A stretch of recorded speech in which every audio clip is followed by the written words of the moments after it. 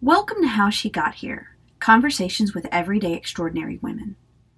It is my belief that every woman has something inside her only she can do. The more we share the stories of other women who have already discovered their thing, the more it inspires, encourages, and empowers other women to do the same. My guest today is Marissa Klein. She has had a love of words her entire life. She loved reading at a very early age and started journaling in the 3rd or 4th grade and just never really looked back.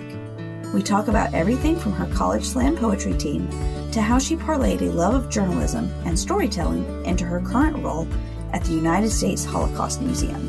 So without further ado, here's Marissa. Well, good morning, Marissa. Thanks so much for joining me today. How are you? I'm great, Susan. Thanks for having me on your podcast. I'm thrilled to be talking to you. Well, I am so excited to be talking to you. I know one of the reasons, and I didn't even really talk to you about this beforehand, but one of the reasons that I originally thought you would be perfect for this podcast, I think it was back in January, you posted, or maybe it was, I don't remember when you posted, but you posted a poem that you wrote on Facebook. And I think you even talked about just how vulnerable that made you feel as a person to be putting yourself out there and putting your work out there. So I don't even know if I ever told you that, but that was one of the reasons that I was like, wow, that's so open and honest and a really cool thing to just say out loud. And I appreciated that as a human being and as a person and somebody who's, trying to do this podcast. And so that was one of the reasons that I asked you, and I don't even know if I ever told you that. But a quick glance at your resume. Thank you. Yeah. I love your poetry and I love your work, and you're just such a good writer. So I'm just so excited to talk to you today. A quick glance at your resume indicates a clear thread in all the roles you've ever had. You have a passion for writing, and I would love it if you would share a little bit about that passion with us and where it comes from. I'd be happy to. And so to kind of think back of where my writing passion came from, I think it really blossomed first with just an absolute love of reading. Like, I can't recall a time in my life where I didn't just have a book in hand, and I've always been a voracious reader. And my parents' rule for me growing up was no reading at the dinner table. Like, I would try to bring a book with me everywhere, and my parents really had to rein that in. They encouraged it, of course, but within reason. And I'd say, of course, I always loved to read. And then one of the best things my parents ever did for me is when I was really young, probably 3rd or 4th grade, my parents gave me a journal and really encouraged me to try to write every day in it. That just became a routine for me. So I learned to just communicate and process what my life was like through words. So from the time I was in elementary school to today, I still journal regularly. Nothing as routine as I used to, unfortunately, but it just became so natural to me to communicate through words. And as I got older, I just tried to pursue as many writing opportunities as I could. I was on my school's literary magazines, an editor at my high school paper, and then I studied journalism in college. And I love journalism, and I love interviewing people and storytelling, and I also love poetry. So I've always tried to carve out space to write poetry, and started going to open mics when I was about 15 or 16 here in Colorado, where I grew up, and performed some in college on my college poetry slam team. So it just became such a big part of who I am. And it's been a little harder, I think, as I've gotten older to find open mics or find the community that I had when I was in college or high school to be with other writers. But it's something I've always sought out. Wow. No reading at the dinner table, and you've been journaling since 3rd or 4th grade. That just blows my mind. Just blows my mind. I also had I have an older sister who's a really good athlete, and she was on these traveling competitive soccer teams. So every weekend as a kid too, I was thrown in the car and taken all over Colorado to wherever my sister's tournament was that week. So thankfully I don't get car sick, so I could just read all weekend long too at her game. So she still teases me to this day that I never watched her play. I would just read my book on the sidelines. Well, but luckily that paid off. Yeah, obviously. No kidding. Well, in the journaling from such a young age, I've never been a great journaler. I think a lot, but I'm bad about writing stuff down. And I've tried to get better at it over the years because I find it to be a calming thing for me. It's a good outlet, even though I'm not always great at articulating myself. But that is fascinating that you were doing that from the 3rd or 4th grade. That is too funny. One thing, it was funny when you were talking about reading all weekend, it made me think of something that I haven't thought about in years. And did you ever read those Sweet Valley High books? Do you even know what I'm talking about? No, I didn't, but I knew of them. Oh my gosh. Yeah, of course I know what you're talking about. Yeah. This is so embarrassing. But I remember being in the 5th or 6th grade. I can't remember. And we had gone to the library as a class that morning or something. And I checked out one of these books. And I got so involved in it. And somehow, like between reading during class, which obviously I wasn't supposed to be doing, or, whatever, by the end of the day, I had finished that book. And I'll never forget that as long as I live. And the teacher was like, I really appreciate that you like reading so much, but you cannot be doing this all the time. That's just something I hadn't thought about in years. But tell us, for our friends who are listening who do not know what slam poetry is, would you tell us a little bit about what that is? Oh, sure. So slam poetry evolved from an open mic in Chicago, and there's one man attributed to kind of starting it. And so he was sick of kind of going to your boring coffee shop poetry reading. So he decided to turn it into a competition. And so slams are fairly formulaic wherever you go to them, but usually everybody who performed has a 3-minute time slot, roughly. I mean, the time to perform a poetry piece, typically it's preferred to be memorized. And I would say slam poetry kind of has more of a rhythmic musical element to it, maybe a little bit more, especially in some circles, hip hop influence to it. It's a less, at least when I write it more for not thinking so much about metaphors, or it's trying to be a little less highbrow, a little more accessible and engaging. So you really want your audience to respond, because after you perform, then your audience rates you. There's judges randomly selected from the audience. So they give you a score from 1 to 10. And then, so there's usually 2 or 3 rounds. So whoever performs best in the first round gets to go on to perform more and more poetry. So at the end, somebody is actually a winner at it. And I'd say overall my style is not geared exactly towards poetry slams, but it's certainly fun to try to write in a different style and really think about not just the language you use, but how you perform it. And it was just a great opportunity for me to get some experience on stage and kind of conquer my fears of going before crowds in that manner. And it was just a lot of fun. And I haven't done slams in a long time, but doing it with a group in college too was great, because writing can be very solitary. So to have groups that you practice with and perform with was just a lot of fun.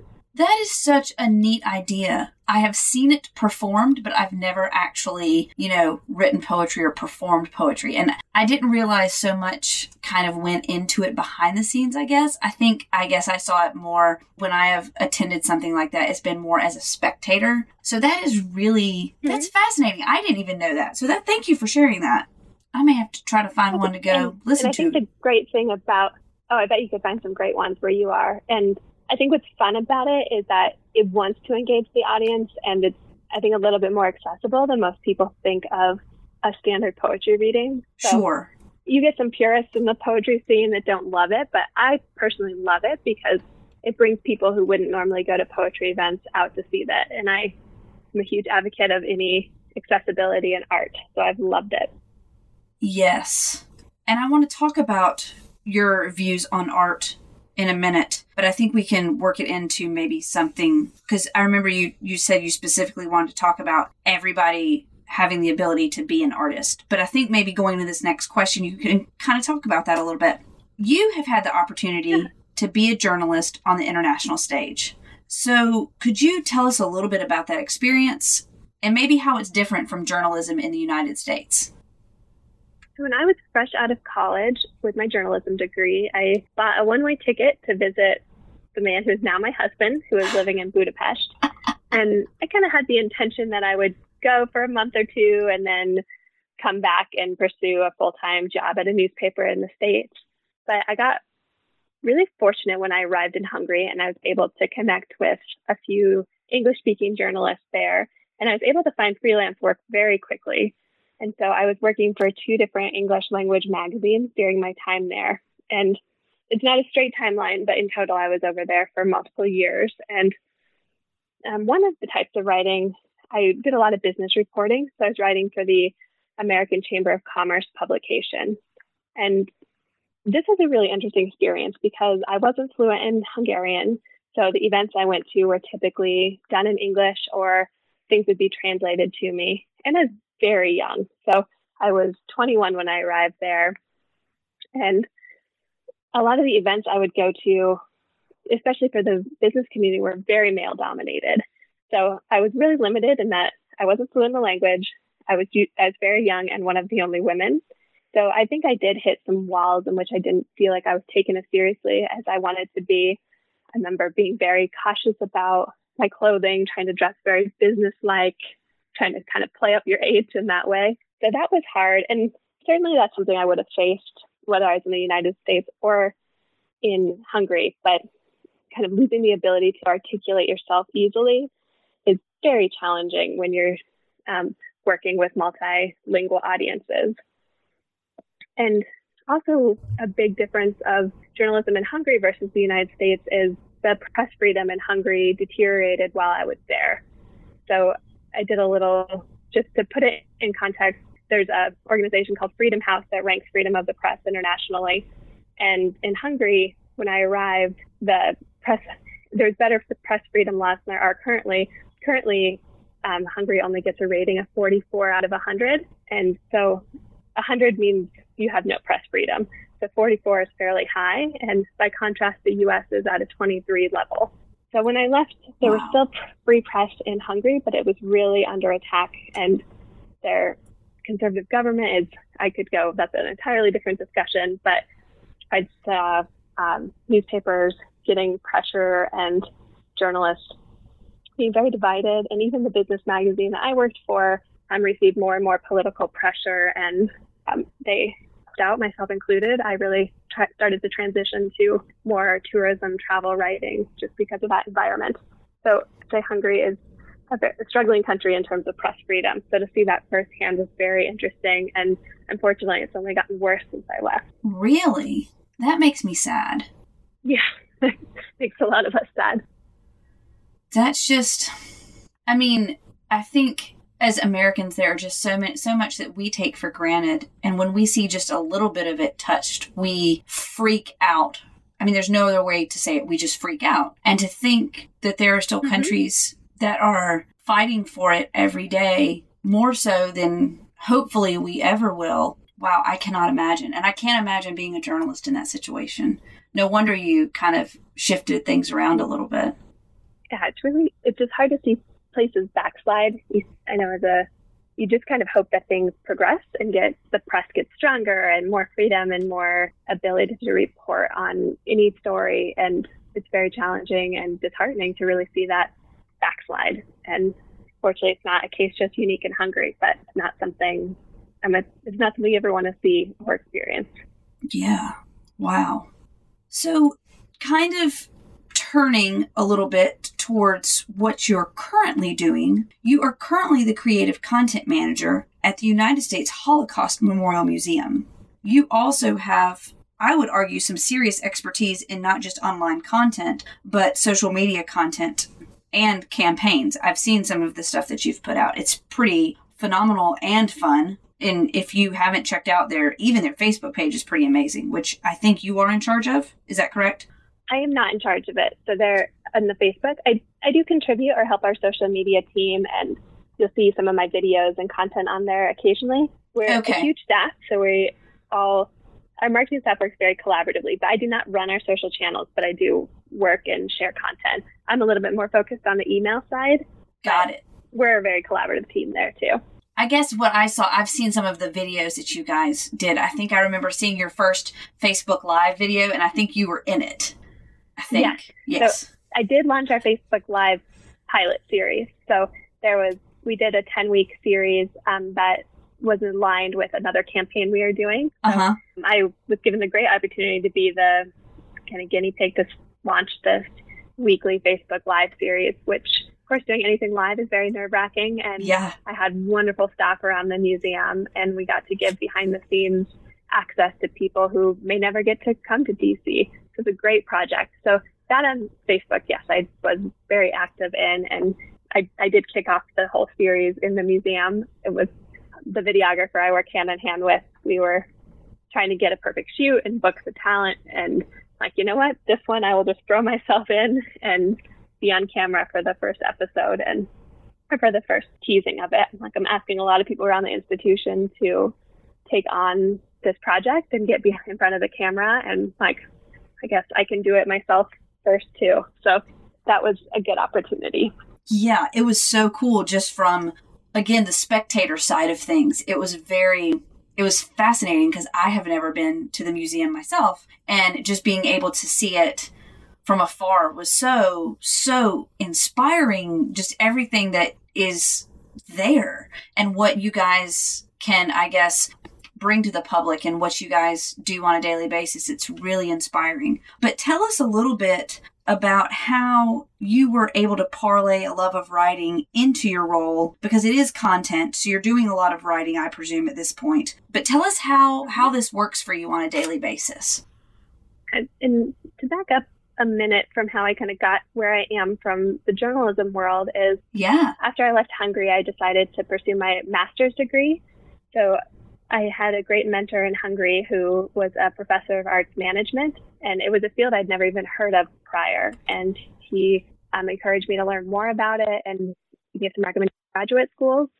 So I got my master's in arts management at American University in DC. And this was a natural marriage to me because I was always covering business and I was covering the arts. So this really fused those two together and gave me the knowledge I needed to transition from covering the arts to working within a cultural institution. So I loved my grad school program, and it allowed me to pivot my career into something more marketing focused. And I worked for a couple of years at a performing arts center called Wolf Trap Foundation for the Performing Arts. And that was a great opportunity and very fun. I got to see a lot of concerts and write about music for a living. So I couldn't argue with that. Right. But then I saw that, so that was great. But I was ready for something new, and I saw this job come up at the Holocaust. And it really piqued my interest because I believed so much in the mission of the museum, and it was really a dream for me to get to work on the National Mall. So to come every day and get off at the Smithsonian Metro I'm 4 years in there, and that still is a great opportunity every day to do that and be around some of the best museums of the nation. And so I came on as a writer-editor, and I would say even for people who love writing, and especially people who are interested in journalism, I think there's a lot of doom and gloom around the industry. But I would say even if you struggle to find a job at a traditional newspaper or radio station or TV station, the skills you glean through journalism training are highly valued in a lot of fields. So I studied print and broadcast, and so the fact that now in my job today, I get to do such a wide variety of writing that my journalism degree set me up for is just fantastic. So, in any given day, I'll edit a social media post, I'll write radio copy for an ad for NPR, I'll write longer form magazine articles, and then I'll do video interviews with Holocaust survivors. I think it'd be hard for me to find a job in which I am challenged on so many different ways of writing, and also get to do things to a cause that I care a lot about. So I like that I still feel like I'm a journalist in a lot of ways for the institution, and I still get to use those skills, but I also just appreciate the stability of my job and the mission-based focus of it. Well, share with us a little bit about that, if you would like. I would love to hear more about it. Yeah. So when I was in Budapest, I lived in the Jewish quarter there. So that got me more interested in Holocaust history and covering the Jewish community there. And so when I saw this job come open in DC, I was really kind of shocked that I would actually get to use any of what I learned while living in Hungary, especially historical content, and apply it to a job in the United States. And of course, it really made me kick myself for not getting better at the Hungarian language. How I interact with Hungarian speakers on a regular basis. But that is all to say that I believe so strongly in this museum because really at its core, it's trying to preserve the memory of Holocaust survivors. And I think that's hugely important. And I'm entrusted to tell the story of survivors and victims of the Holocaust. And that's a huge honor, and especially getting to work with Holocaust survivors who volunteer at our museum. We have about 80 survivors who are at the museum regularly, meeting with visitors, doing translations for us. They travel around the country for Speakers Bureau. But I get to meet with them. I edit the essays that they write. I do video interviews, do some ghostwriting for them. And the fact that I'm trusted to tell their story and just ride that really delicate balance of getting to reflect on this history and not sensationalize it, but also really turn it into a teaching tool.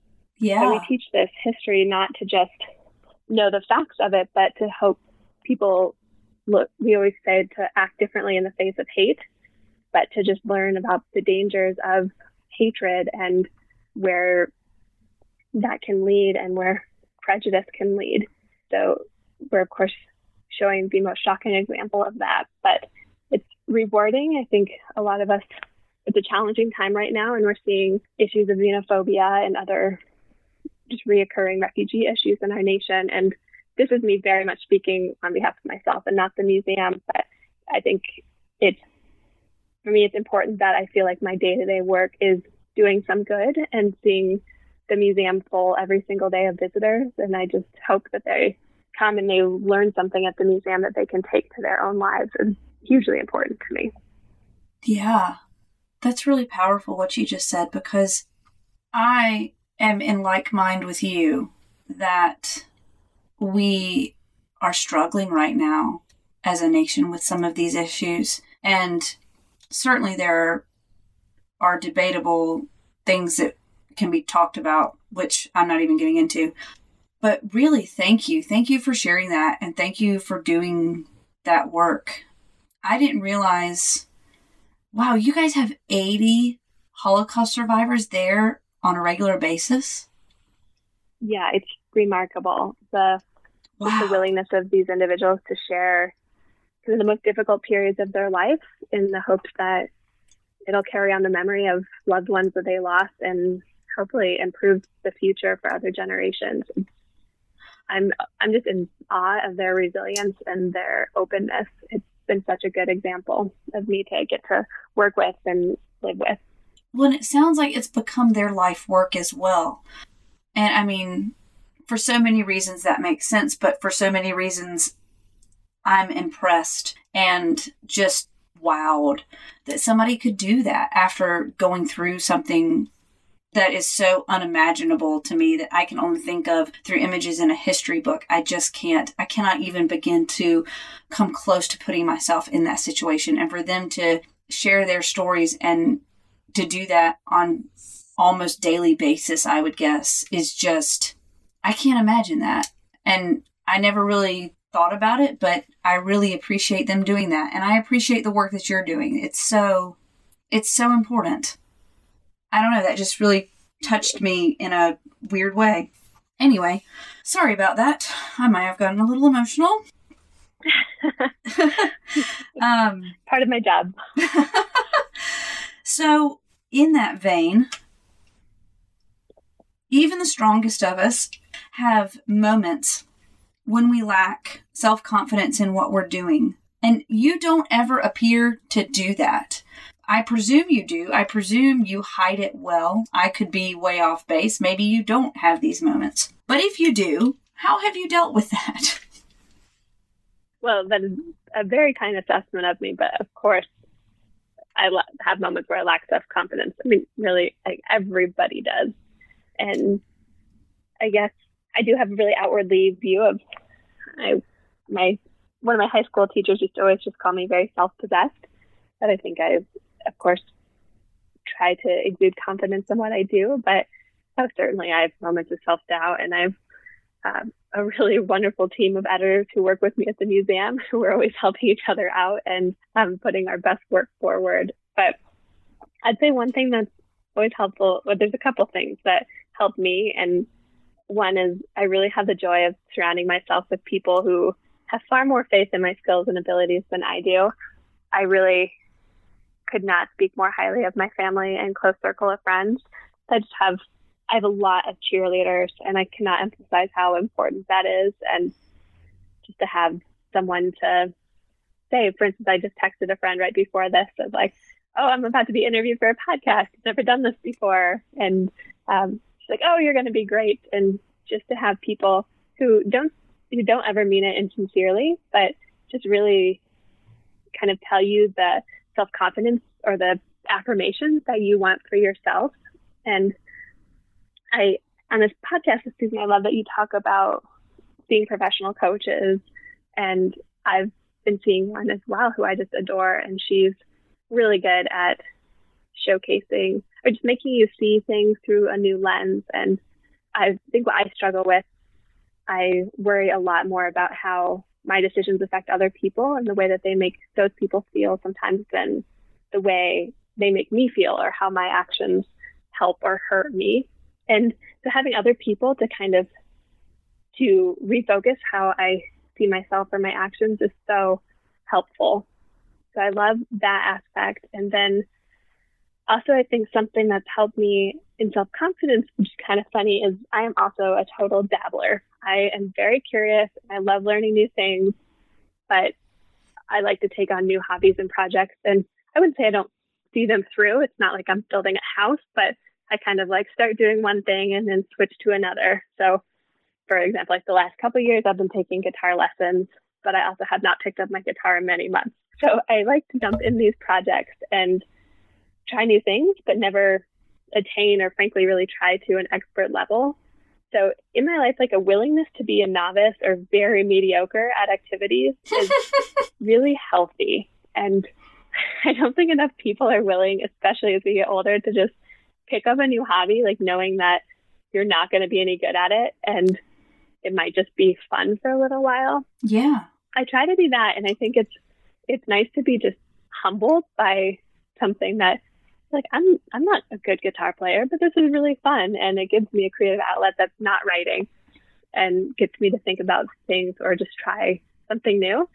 And I think that actually can really help people build up their confidence to intentionally fail at new hobbies. And it's fine to see that there aren't always consequences, and nobody in my life expects me to be a superstar at anything I take on. And same with exercise. I love to work out, but I'm not a world-class runner or swimmer or anything that I do, but I still do it because it's healthy and I like it. So that's a very long answer to your question, but that's something I've found, and I think, and I encourage other people to do around me as well. Well, and within your answer, I think you answered one of my other questions, which I always love to ask, is how do you recharge your batteries? But it sounds like that's one way you do it. Well, and those are several little ways you do it, which sound awesome and fun. What's your favorite? What is the one thing that you're doing right now that you're just loving?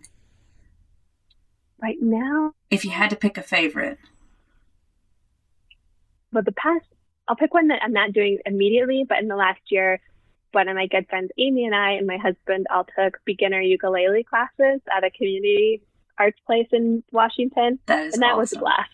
And we have a very quirky teacher who's, he's a brilliant musician and gives no pressure at all in the class. You would just kind of show up and have some fun and play some music and go home. And it's doing that with friends and just having a good time and laughing a lot.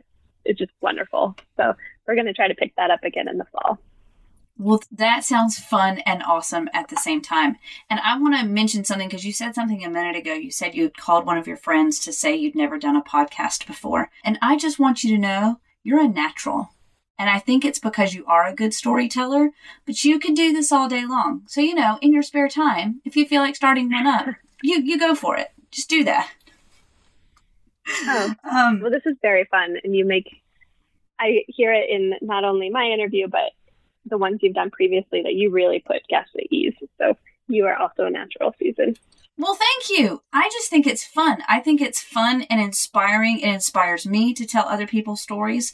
And in a day and age where I just feel like we need to give women a platform to who otherwise may not have one. I mean, you are certainly somebody who works at a world-renowned museum. You know, some of my guests are just, you know, next door neighbors who are doing some really cool stuff as well. And I just want to make sure that there is a platform available to share our stories, because I truly believe that it inspires, empowers, and encourages others to figure out what their passion is. And because I feel like we were all born with one. I really honestly do. I feel like we were all born with some sort of something that we were put here to do.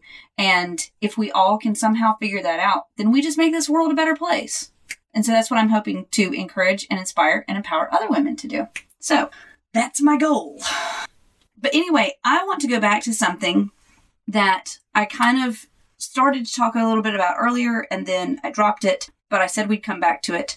And I'm going to mess this up, because I can't remember your wording exactly, and you worded it so well, and it was so beautiful. You talked to me before this interview about how you want to make sure everybody understands the artist within themselves, or something to that effect. Can you share a little bit about what you were trying to convey to me in that conversation? Sure.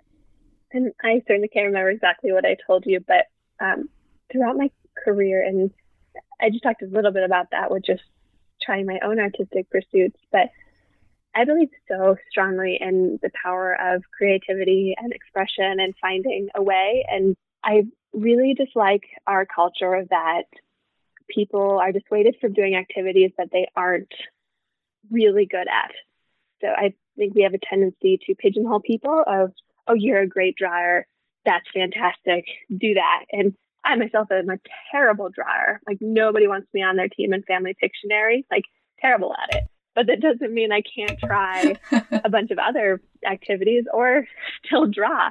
And I am such an advocate for the amateur artists that I want people to go to community festivals, to go try their hand at creating something. It's really healthy. And when I was in grad school, I worked at an organization called the National Center for Creative Aging.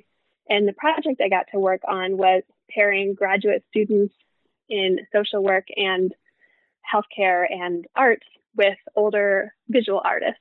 So they would help the visual artists set up their studios and help teach them to document their work and kind of build on their legacy. And I loved that project. And within it, there was a major research project going on as well from the woman, Joan Jeffrey, who ran the project. Was called Art Cart. And this is a long way of telling you, but the studies that she's doing, anecdotally, I could easily tell you that doing arts or creativity can extend your life, but there's actual science behind it and rigorous studying too, to just show how healthy it is to have something to express yourself through. And I just want more and more people to be willing to do that. And there's a motto that I'm completely stealing from an organization called Creative Morning that hosts lectures on creativity all over the world for free, usually once a month in every city. I'm certain that Dallas has one as well. And their whole motto is, everyone is welcome, everyone is creative. And I just think that is so brilliant and so succinctly put, that everyone should be welcome to create, not just top world-class performers, and everyone should be welcome. So that's one thing I just love that you're doing on this podcast, is not just focusing on people who are already recognizable, but who are doing wonderful work. And whether it certainly doesn't have to be in the arts, that's just what I'm passionate about, but showcasing how important each of our work is and that we can create. It doesn't have to be hanging up in a museum or some amazing published work, but I just want my work to encourage other people to be creative and tell stories and share things about other people's lives. Well, I think that it is. And I just appreciate you sharing it. I appreciate you sharing your creative talent through your poetry that you're willing to put up online. I appreciate you writing amazing content for the museum and doing the Facebook Live, which I know is nerve-wracking, or at least it was for me, because you don't know how many people are going to see this, and you're like, it is hard. There's no editing here. Yes.